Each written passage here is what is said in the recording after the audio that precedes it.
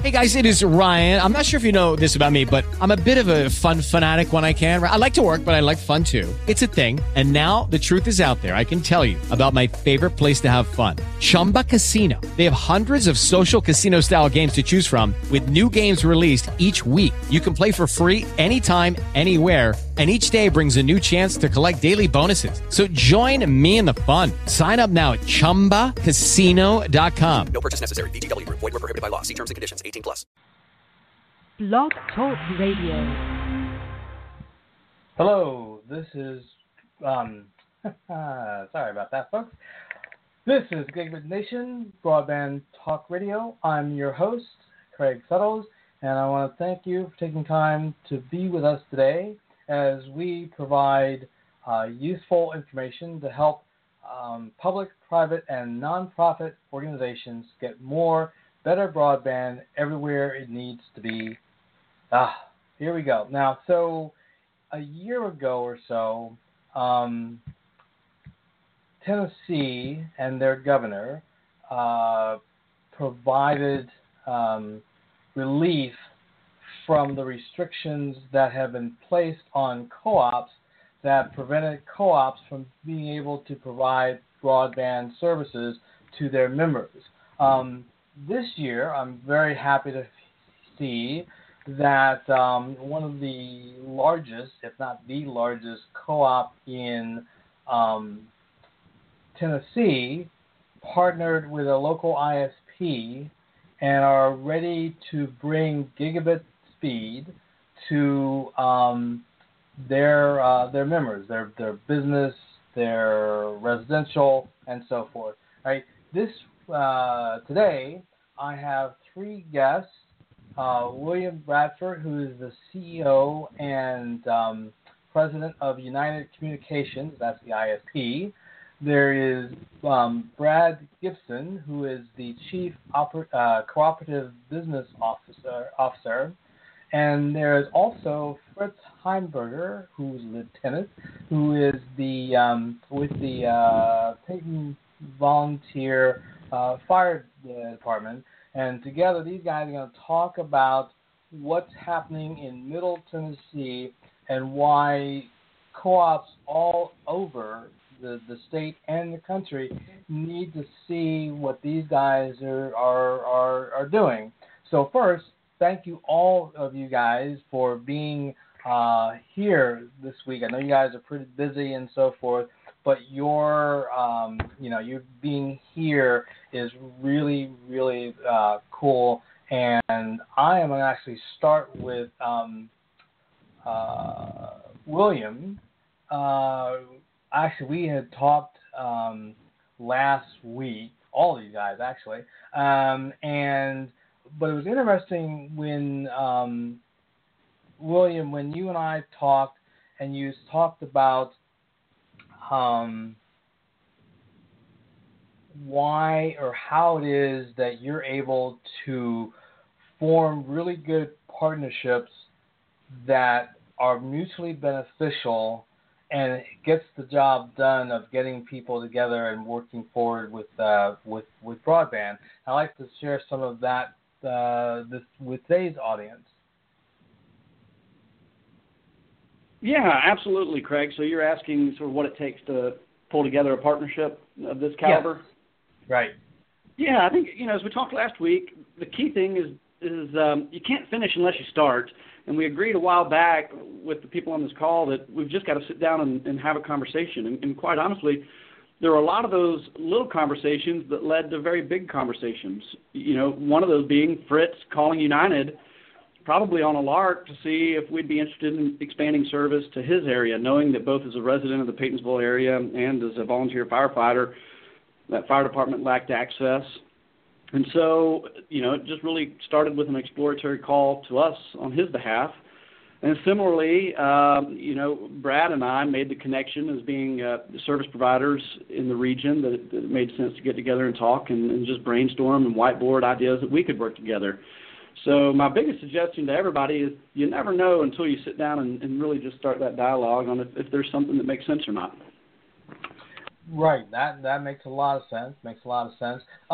Now, Bill, Brad, sorry. There seems to be, like within the last year, a lot of co-ops are finally getting into broadband.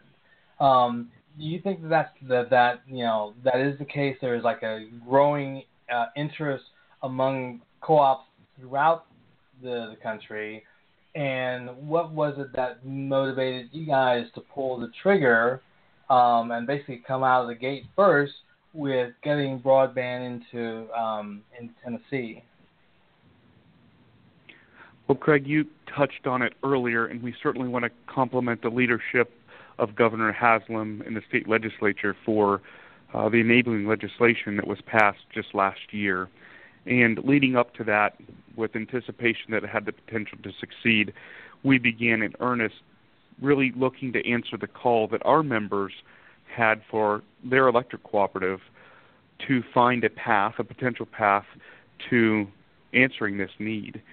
So we are seeing an uptick, and I think that it's in response to that enabling legislation and folks looking to electric cooperatives to help fill a gap where existing access doesn't currently exist. Mm-hmm. Okay. If you were to list, Brad, like the top 3 goals as a co-op, what is it that you guys want to do?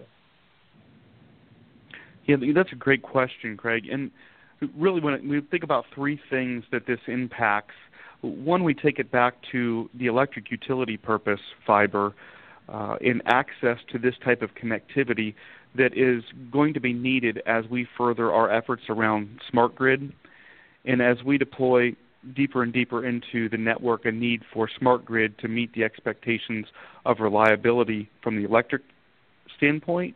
This infrastructure is critical in that first step. So then if you're going to have this type of infrastructure, then thinking about it in terms of delivering access to broadband and also as a point of economic development, I think those 3 pieces are key. So, really it's that answer to call for broadband, it's economic development, but it's also the roots are in electric utility purposes of smart grid infrastructure that allows us to meet the reliability expectations that the members have today. Mm-hmm. And speaking of the membership, by the way, Fritz, are you part of MCE's service area? I mean, I know that you initially contacted United, but I was wondering, logistically, are you actually also part of the co-op service area? Yes, indeed, Greg. We sure are. Both my family, where we live out in the community, as well as down at our local fire station. We are all members of MTEMC. We are indeed. Okay. So let's talk about the fire department first, and we'll talk a little bit about what's going on with your, on the home front. What are the needs of a volunteer fire department? Because I was actually surprised when I found out that nearly 70% of the firefighters in the U.S. are volunteers. Indeed. Actually, to your very point, Craig, within our county, within Williamson County, we have 4 main cities, municipalities, that are either fully paid departments or they are a paid volunteer combination department.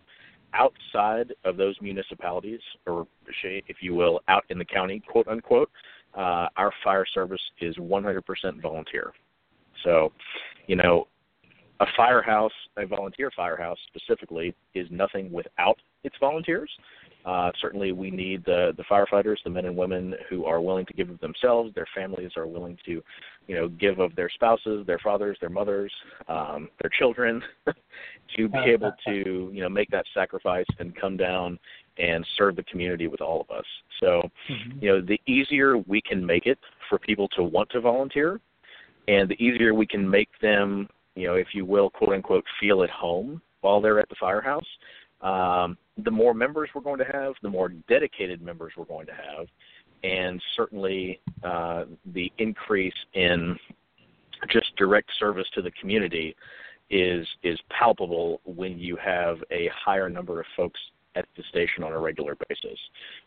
At our particular station, we have 3 what we call live-ins, and then we also have a bunk room. Anytime any of our members want to come pull a 12-hour or 24-hour shift, sleep overnight, we certainly have that capability. And the fact that, prior to our current fiber situation, we were running off a hotspot, a cellular hotspot. So when you look at things like a member coming in and, wanting to watch, her favorite Netflix show or his favorite Netflix show prior to going to bed, but that's just not a possibility. When you've got 3-4 people pulling off one hotspot, the bandwidth drawdown is so drastic that it's just not feasible. So, for one, certainly the entertainment value, the make it feel like home value, it's in today's age of consumerism, there's no doubt that companies are wanting to make it easier for folks to do business with them. And I think for us, we certainly want to make it easier on our members and our prospective members to feel like a part of our family, to feel like a part of our firefighter family. So certainly that part is huge. Second, and perhaps even more importantly, is the safety factor. The broadband capability for us to be able to engage in more online training, more interactive training, to be able to know that we have a patent signal, a patent connection when we come back from a run such that we can get our reporting done quickly and accurately while it's still fresh in our mind. That's huge. That, when you get back from a run and the adrenaline's pumping, you want to be able to have that download of information into a record such that, it is as accurate as possible. And when one comes back and realizes that the cell signal is gone, for example, and there is no way to connect up to our cloud instance of our reporting software, 2 hours, 4 hours, 6 hours later, that information is not going to be, it's human nature. That information is not going to be as fresh hours later as it is right there after the fact.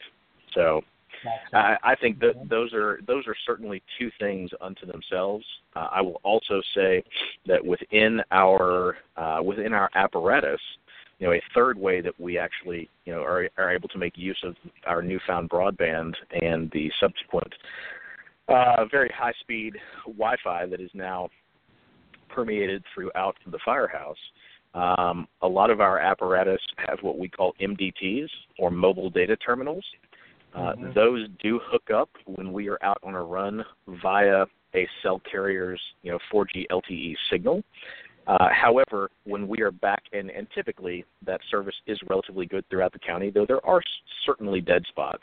The real big boon, though, when we're able to come back to the firehouse, those mobile data terminals are able to switch from that cellular carrier over to the Wi-Fi that now permeates our vehicle bays, our apparatus bays, such that that data transfer is significantly more patent than it ever was before.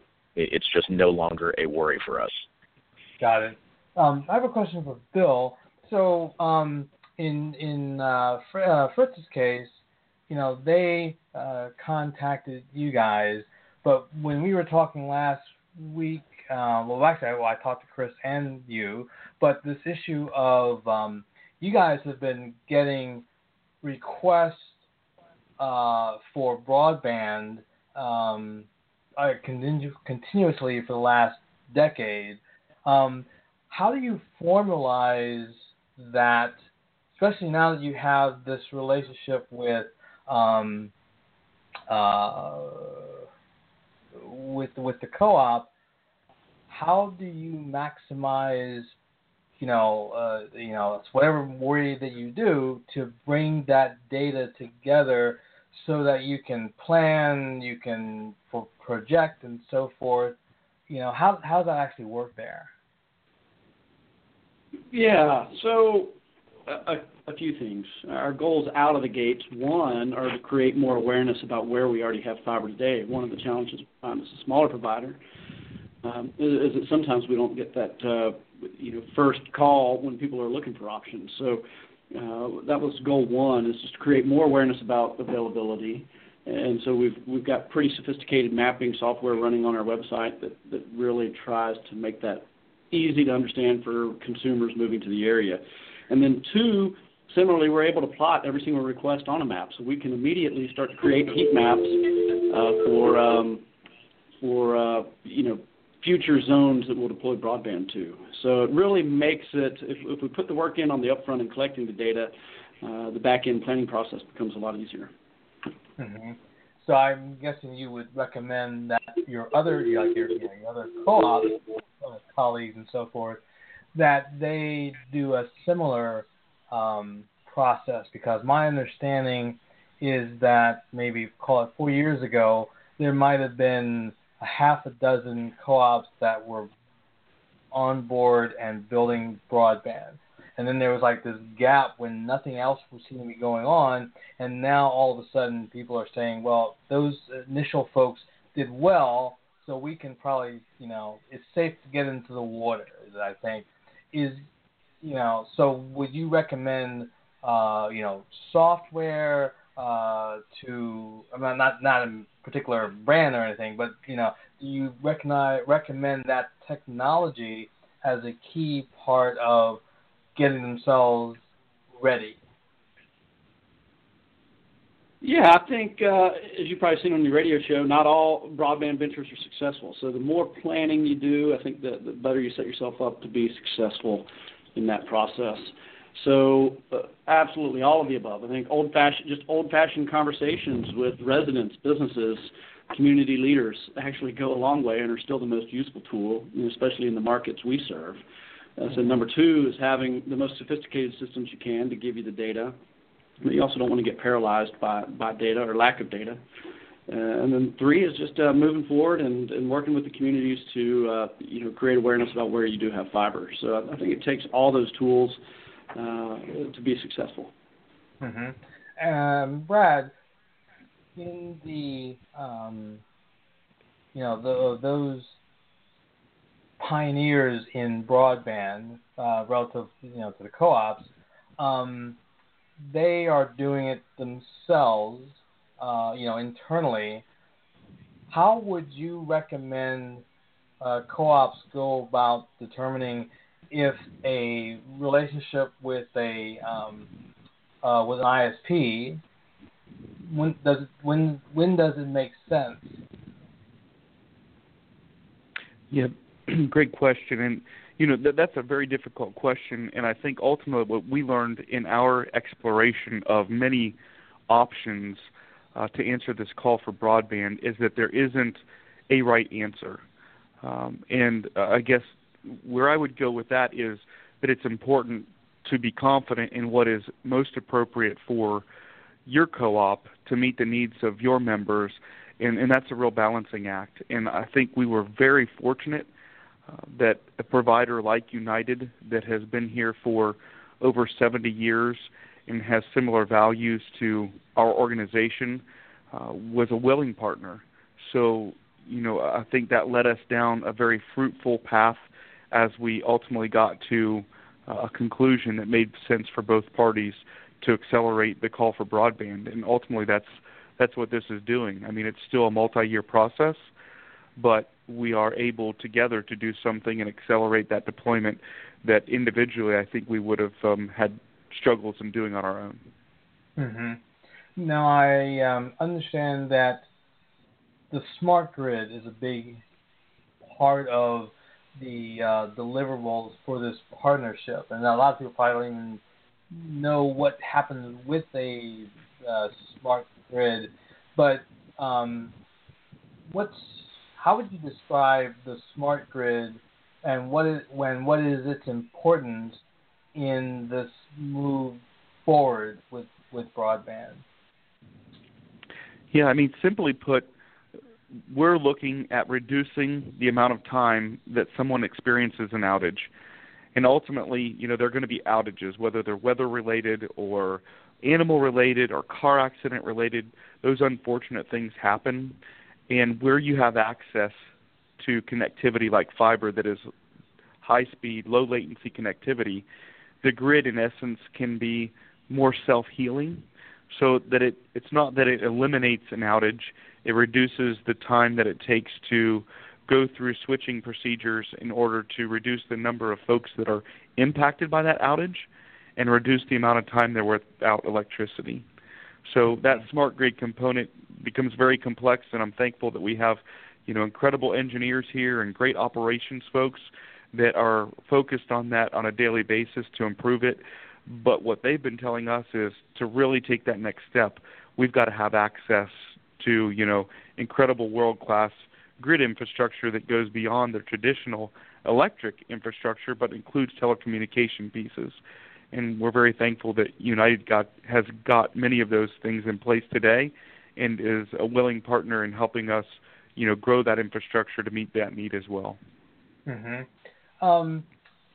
William, in the case of Chattanooga, probably one of the most famous of the Tennessee communities that's moved forward, they talk about how they built the smart grid, and by building out the smart grid, which basically went to every hill and holler in the area, it was easier for them to then start offering broadband services to residents and businesses. Would you say that that would be a good strategy to emulate, which is basically what you're doing in Middle Tennessee? You're basically building or enhancing the smart grid, and that will make it easier to transition to residential services, or is it not necessarily applicable? What's your take on that? Yeah, I'll give you my take from my standpoint, but I've got good partners that have strong opinions on that too. I mean, our view is we want a balanced approach, right? Mm-hmm. We're really setting out to accomplish multiple goals. One is to harden and improve the electric infrastructure at a very cost-effective manner. But two is to expand broadband to many of these unserved areas and serve the Middle Tennessee Electric members. So as we take all these data points in our deployment model, both of those will be, pretty similarly weighted factors. Oh, okay. All right. Where do you see, I guess, with the smart grid, does the developing a smart grid, does that make you eligible for government grants of one sort or another?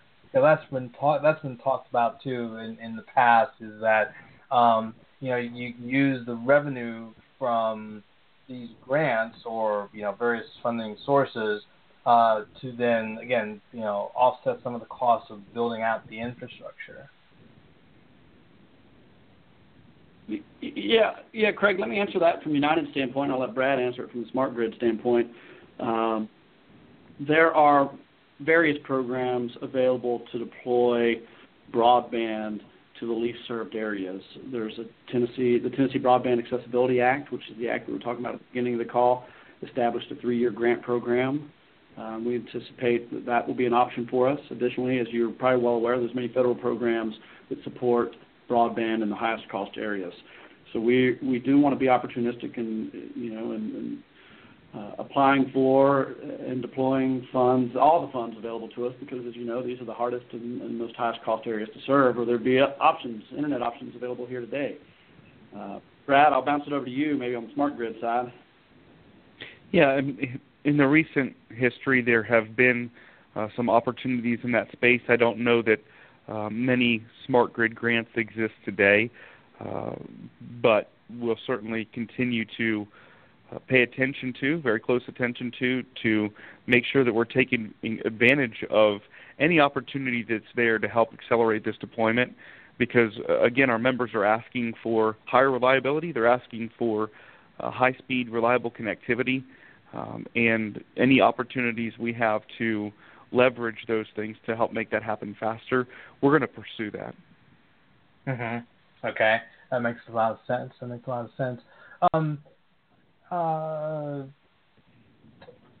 Fritz, I want to ask you about as a consumer. Let's not talk about the fire department class, but just from a consumer perspective, do you think it matters to you and your family whether you're getting broadband from wireless or fiber? And the reason I ask the question is because we still get these back and forth things. Well, you got to have fiber in the story, and there are other people that feel like, well, it needs to be wireless because of the terrain or what have you. But as a customer, does it really matter to you? So that's a very fair question, Craig. I'm going to put my nerd hat on for just a minute here. You're talking to an engineer, and I work in IT and software for my full-time job, as does my wife. I'll be the first to admit that a wired connection is always more patent. Or I'm not going to say always, is almost always more patent than any wire-free connection or wireless connection would be. That said, I think it depends on what you're doing. I certainly have neighbors within my community who kind of shrugged their shoulders. They said, hey, we may be older, we may be empty nesters, or our kids are so young or so old. We really don't consume that much broadband. Why would I want it? And, it was a very simple 5-minute conversation to talk about all of the different things. The young kids, hey, give it another 4 or 5 years. How do you think they're going to be doing their homework? If you've got 2 kids and you're doing email and streaming on your, hot-spotted cell phone versus being able to have a live fiber connection, plus now you have 2 children that are trying to get their homework done, you want to obviously enable those kids to be the best they can be. Similarly, certainly myself and my wife, in our work, we both work from home. So to know that we can both be on a video call, a video conference with, me with Australia and her with Europe at the same time, and not have to worry about it is a blessing unto itself.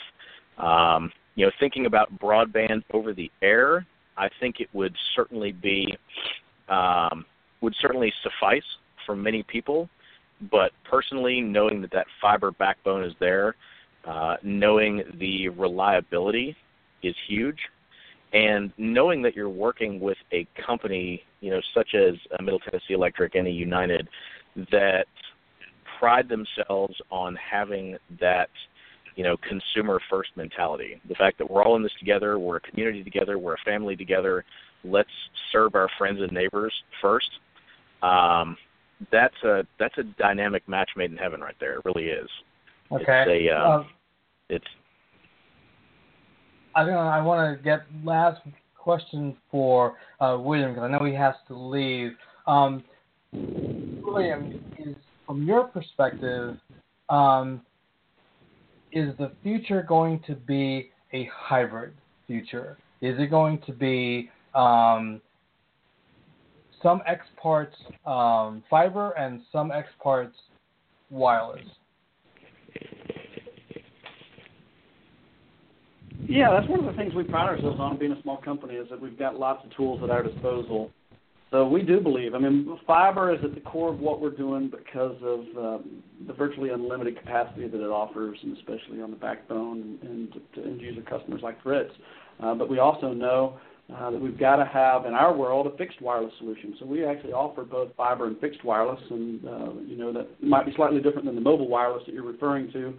But we do believe that, it's important not to lock yourself into any one technology, because we all know technologies are changing fast, and instead deploy solutions that meet customers' needs. And that's what we hope to always pride ourselves on, is by recommending the most appropriate solution for each individual case. Mm-hmm. Okay, that makes a lot of sense.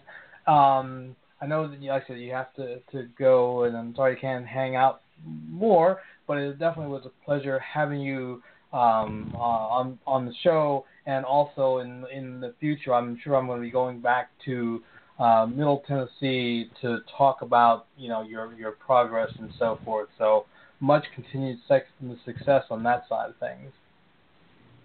Great. Well, I appreciate being invited. That was one of the unique things about our partnership, is we've got many projects already underway. So we feel like, in addition to having great partners in Middle Tennessee Electric, we also have many existing projects that we can share together, and many success stories, hopefully just like the one in Peytonsville, that we can share in the coming weeks and months. So pretty exciting times, and appreciate you inviting us to the discussion. Sure, no problem. Thank you very much. Thank you. Brad, I'd like to come back to the question of the wireless. Where do you see wireless having its biggest impact in the broadband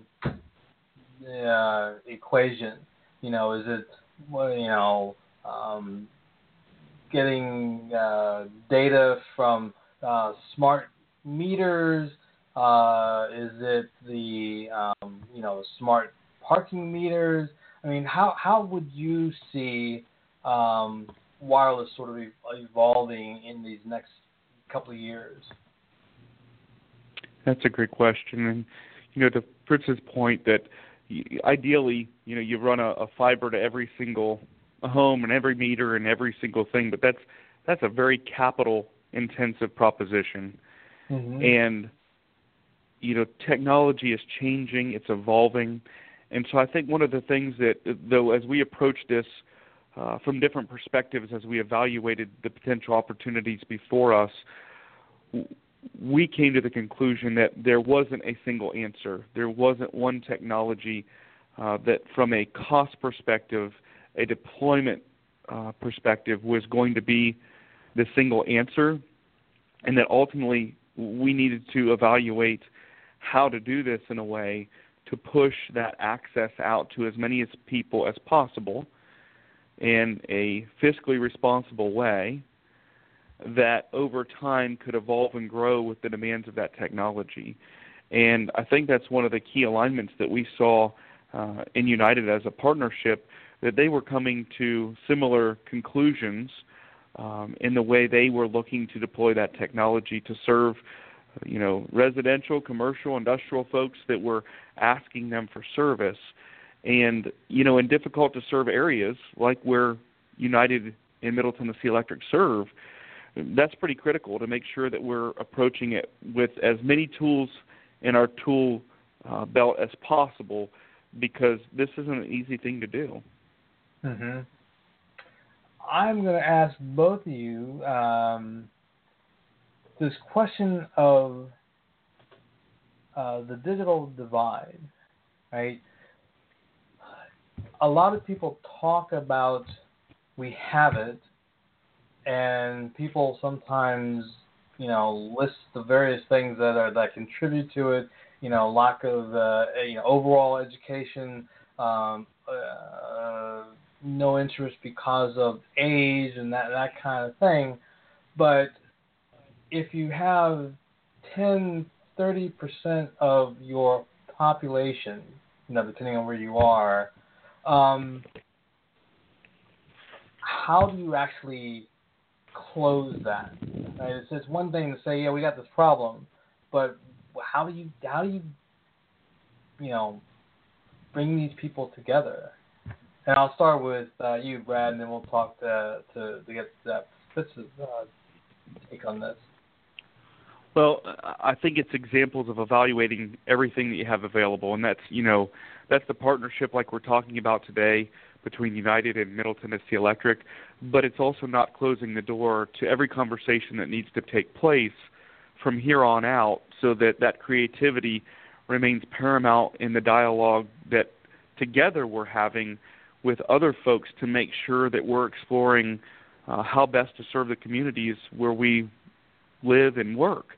There's a reason other providers aren't in these areas. It's difficult, and they're making financial decisions based on the returns required for their shareholders, and there's nothing wrong with that. But as we see the evolution of this service transitioning, what we believe is moving from a want to a need, then we've got to be creative in how we approach that. And I certainly believe that this is an example of doing this together. We're much stronger than trying to tackle this on our own. And I don't think we can stop because we've announced this partnership from having dialogues with, neighboring utilities and other folks to help figure out how we successfully deploy this over the coming years. Mm-hmm. I gotcha. Okay. Fritz, what's your take on the digital divide? You've lived in Nashville for a period of time, right? Just before you got here where you are now. Yes, that is correct. I actually went to school at Vanderbilt University in Nashville, and then subsequently did about 7 years after graduation in Nashville as well, before spending a few years in Chicago, and now we've been back in the Nashville area coming up on 5 years. Okay, so I'm going to add a little twist in here. I do want you to ask, to answer what you think, what can be done to deal with the digital divide. But does what you do, is it going to be different in a rural area versus a urban area? So we now have a two-parter here question. Sure. So, I think the bridging of the digital divide, I'll equate this somewhat to my own work world and personal world as well. I've got, like I said, a biomedical engineering and a clinical background myself, and I kind of look at it as population health. Population health in my world means a lot of different things to a lot of different people, but overall it is looking at the greater gross of humanity and figuring out how can we improve our being as a lot. Whether it is better access to healthcare services, whether it is, medication affordability, whether it is, even something as simple as access to fresh fruits and vegetables in the grocery store as opposed to chips and soda. Everything there kind of rolls up under that population health umbrella. Mm-hmm. I see a very similar vein here with bridging this digital divide. It's very much the haves and the have-nots. Prior to living in the metropolitan Nashville-Davidson County area, there was never a question if I had broadband or not. And this was, 12 to 13 years ago. Thinking about now where we live and have lived for 5 years now, knowing that there was an occasion, there have been multiple occasions where my wife and I, to get work done, have had to go to our local coffee shop just to get a high-speed connection. It's painful, and the fact, as you said, the broadband, Brad so aptly said, it is no longer a want or a luxury, but it's a need. Mm-hmm. And broadband, the need for broadband is a fiber that is woven, no pun intended, a fiber that's woven through all of our lives, whether, again, it's our children doing our homework or adults getting their work done or, doing online shopping for the holidays. It's just not even a thought. It's a complete afterthought, in fact. And I think being able to serve that, from an education perspective, again, we mentioned it down at the firehouse, being able to have interactive education, online learning, constantly stretching our brains and making us better. My mother taught me at a very young age to surround yourself with people that call you to a higher level. And I think to be able to stretch ourselves and expand our own minds and call each other to a higher level, broadband is going to be an enabler of that. So the likes of United and Middle Tennessee Electric being willing to come together to be an even more integral part of the community in which they, live and work, as Brad and William have said, that speaks to us growing stronger together, for lack of a better word phrase. Okay. So So, Brad, I have a question regarding municipalities. You mentioned that you may have relationships or develop relationships with other utilities and so forth. A year or two ago, one of the big co-ops in the Midwest, there was a municipality next door to their service area, and for the municipality, they figured that it would make sense to have the co-op use fiber from the city for building an umbrella, broadband umbrella around that town. But it made sense, right? It was basically saying, well, we got this resource. Why don't we have, the co-op? Because now they had like a year or two experience building, so they were obviously, the municipality was comfortable with the idea. Do you foresee that there will be towns and counties that aren't under the United area, but might be next door to you? Would you see yourself being able to provide or be willing to provide that service to some of these other municipalities? Well, I certainly think that, in areas where United's not today and that we serve those municipalities, we will continue to look to be good community partners. And I think one of the things that will be most important for us to focus on is maintaining and growing the relationships with those local elected officials and those community leaders that want to engage with us to help us make good decisions around where we provide access and how we can do that most cost effectively. We serve a 2,100 square mile service footprint, and there's a lot of need throughout that footprint. So we've got a lot of work ahead of us. And, one of the things that we stress in our communication around this is that, this is really day one of a multi-year project because building that infrastructure and reaching those folks in those areas that are hard to serve and underserved, there are priorities, but we've got to make sure that we do that in a cost-effective way. So being engaged with local elected officials, continuing conversations is something we've done for many years on the electric side, and I think we just continue that and grow it and foster that in a way that makes sense to make sure we're being responsive to those needs on the telecommunications side moving forward. Okay. Let's talk about health and telehealth, and where in your respective worlds, does Fritz from the fire department and EMT world, and you, Brad, from the the co-op world, where do you see telehealth advancing? Right now, we're talking about basic. We can go to a doctor by video, right? And that's like the big thing, but it seems like we should be able to do more.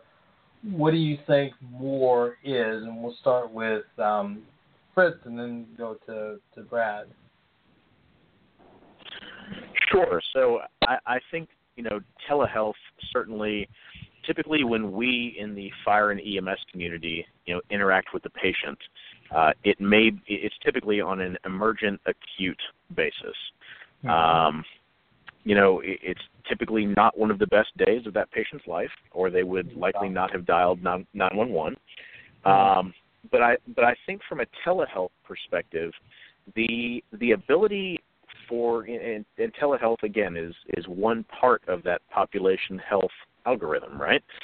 We mentioned it briefly just a bit ago, but the telehealth aspect itself, having that patent high-speed connection to be able to have more preventative conversations with your primary care physician. It's one thing if you certainly are from a convenience perspective. I think we are a society of rapid satisfaction, immediate satisfaction, and a lot of times if we aren't able to get that, we just kind of brush it off and push it on and try to, keep that level of efficiency. And if a patient is able to, at the onset of certain signs or symptoms, be able to easily reach out to his or her provider and schedule a telehealth visit that may take all of 5 or 10 minutes, such that the provider is then able to ascertain and diagnose what's going on with that patient, perhaps call in or, e-prescribe a prescription that can be automatically sent over to the local pharmacy, such that that patient can then drive 5 minutes to the pharmacy as opposed to 30 minutes to the physician's office. That is inherently incentivizing that patient to stay healthier. Hey, if I can stay healthy for a lower cost of my time, a lower cost of my involvement, lower input on my end, of course I'm going to do it. As opposed to, oh my gosh, I've just got this little tickle in my throat or tickle in my chest, and I know it's going to take me 45 minutes to fight traffic to get to my doctor's office, and goodness gracious, he's always running an hour and a half behind schedule. There's no way I can take, half my day to go get this checkup taken care of. Yet, by the end of the week, you've got walking pneumonia, and it just kind of, digresses from there. Mm-hmm. So I think from a telehealth perspective, preventative medicine is going to be a hugely enabled and empowered through the use of high-speed fiber.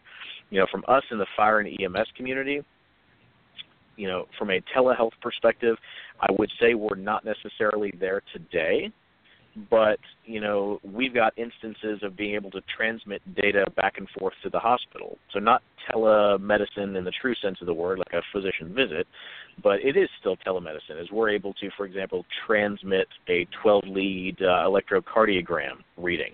We have a patient with a suspected ST elevation, myocardial infarction, or heart attack. We're able to take that 12-lead right there at the patient's bedside, perhaps in the home or out in the driveway, and send that to the hospital rapidly, such that you can actually have a physician, have an MD read that and say, yep, absolutely, you're spot on, your, diagnosis is correct, let's go ahead and get the cath lab prepped, et cetera, et cetera. Or even being able to, I talked earlier, my wife and I both, work in software, and being able to do a video conference. I certainly foresee in the near future, as we have the further permeation of high-speed data links throughout our community, certainly through these fiber or, fixed wireless avenues, being able to, for example, teleconference that physician into the particular back of the ambulance in which we may be working, or into that patient's bedroom at home where we say, hey, we're suspecting an XYZ. What do you think, doc? And whereas before it may just be a phone call or get the physician on the radio, call medical control, if we can get to the point where we can do a video call right then and there, that is bringing that physician to the bedside in the home at the point of injury or illness. And that is just, that's revolutionary, even compared to where we are today, which is light years ahead of even 20 years ago. That type of a next step is really, truly next generation healthcare delivery. Brad, what do you think? Well, I think everything that was just said is spot on, and we're a part of that fundamental shift in the way that we're empowered to serve. And whether that's happening through the telemedicine examples that were just discussed, or whether it's happening through education and the changes in the way we can deliver education, to the way we can grow businesses, to the way we, receive entertainment. All of those pieces are fundamentally shifting, and having access to this reliable, high-speed connectivity is paramount in seeing that come to fruition. Gotcha. Okay. Let's in addition to telehealth and healthcare being improved, there's people talking about using broadband to further education, and that means not necessarily the homework gap, the K through 12, right? But ongoing, continual learning. Do you see? Let's start with Brad. Do you see a lot of that happening? Will people actually, start to focus a little bit more on this whole idea of continual education as well? Yes, this is one more reason we have or would have broadband. Yeah, one of the steps that we took as we were, doing our due diligence around offering this type of service was really listening to what our members were saying. And time again, I can point to folks that were talking about it in everything from their children's elementary school education to continued education that they were pursuing for, furthering their careers at a collegiate level, but also in simple terms of, I just need to log on so that I can take a training course that enables me to do something different than what I'm skilled at doing today on a site like lynda.com. And so many of those things are delivered via video now, and those require good, strong, reliable connections that, don't really have data caps because it's a lot of content that's being pushed over that connection. And so it is wide in scope. It's not just, that K through 12 student that needs to do their homework. It moves all the way into the doctorate level studies that are taking place today online, and having access to that, again, becomes fundamental in shifting the way we approach learning and the way we approach how we educate, and those opportunities really become more exponential when you have access to a reliable high-speed connection. Makes sense. All right. Fritz, what's your take on continual education?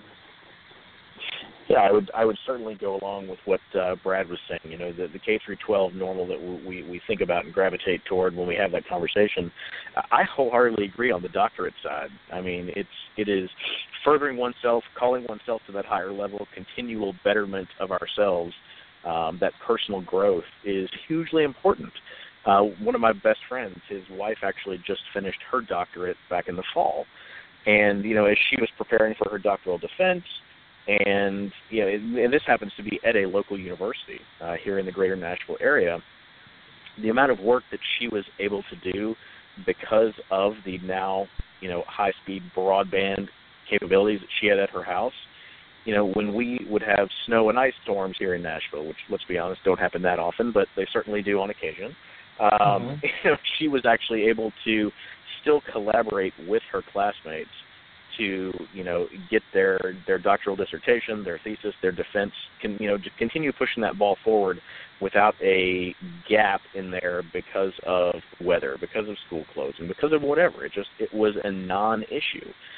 And I would say, to transfer back over to the fire department, EMS side of my life, continual education in our world, be it an emergency medical responder at the low end, to an EMT, to an advanced EMT, to a paramedic, and certainly on the fire side of the house, whether we've got somebody who has just raised their hand and said, excuse me, I'd like to be a member of the fire department, I have zero experience, where do I start? All the way up to somebody like myself who's been doing this for almost 20 years, but still certainly trying to grow, taking new classes, getting additional information, arming oneself with new tips, tools, tactics to better do the job. There's no substitute for being able to see it done, get done in a video. It's one thing to read a 2-page article on, hey, here's a new tip, tool, trick, tactic, whatever, to fix this, to deal with this type of car accident, for example. Sure, you can read about it, and sure, you can try to visualize what's going on, but to be able to watch an online training video that is, augmented with verbal cues, and to actually see how that type of vehicle dissection takes place to, even better than today, safely extricate those patients from that particular vehicle. To be able to see it, I mean, it's second to none. And of course, we know that different people learn in different ways. Some people see it, some people can hear it, some people have to do it to be able to pick it up. Some people require multiple modalities of learning to be able to really fully grasp a concept. And I think with the new, I wouldn't say plethora, but the integration of a fiber backbone into our daily lives now, or even the fixed wireless, whatever the case may be, to be able to deliver all those different modalities of learning such that most everyone is covered, that's second to none learning right there. Okay. So we've got about 5 minutes, so let's see the last question, I believe. So one of the things I heard when I was at a conference not too long ago, where someone, I mean, not one of the presenters, but someone else, and they were saying, we just build the network, right? We work with co-ops and we just build the network. We don't worry about the applications and this, that, and the other kind of stuff. A number of municipalities, or people from municipalities, and they have the same attitude. I built it; it's now yours. It's somebody else's problem, right? As a builder of these, from Brad's perspective, and as a consumer of these, on Fritz's perspective, giving you a minute and a half of which does it make sense to care about the applications or not? So, Brad, what's your take? Well, yeah. I think for us to be effective in this space, we've got to be a great listening ear and a partner in this. And, that's understanding from the perspective of those end users what it is they need out of this network. It's the same, I think there's a direct parallel on the side of reliability on the utility side, on the electric utility side. For us to be truly effective in delivering world-class service, we've got to be your partner in this. And I think sometimes that term could get overused, but I genuinely mean that we've got to be engaged in that conversation to understand those impacts that it has on those individuals. So I think it is vitally important for us to be engaged the same way on the telecommunications side, for us to be effective in deploying this network. So I think engagement and communication is critical in making sure we do this and do it the right way. Gotcha. All right. Fritz, what's your 90-second feeling about this? Sure. I don't know that I have much more to add than Brad. I think he's spot on there. Being able to, looking at it from that engineering that background and thinking it's the measure twice, cut once, right? Being able to analyze, being able to be responsive to the needs of the community, being hyper engaged. As William so aptly said, being able to start things off with just a conversation. Whether it's a simple survey that's sent out, in the monthly newsletter from the co-op from Middle Tennessee saying, hey, how interested would you be in a broadband service through the co-op? Or a survey monkey, an online survey type thing, or simply just having that conversation, popping into the, in this case, the United office and saying, hey, here's where I live. This is, what do you think? Or as William also mentioned, having the interactive mapping feature. Here's where we are. Here's where you are. How close are you?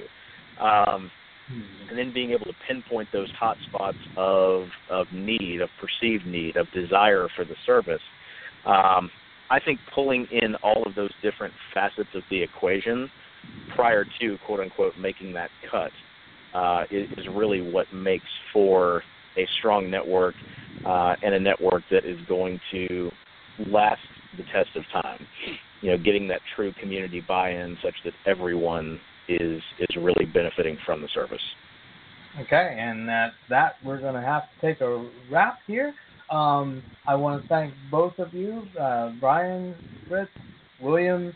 Your what you're doing is excellent, and we need to do more of it. And I'm just very happy that the shackles have been taken off of co-ops so that you guys can do more of this in the upcoming years. So again, thank you very much. And also thank you to the audience for listening. We will be back later this week. Take care. Thank you. Thanks very much, Craig.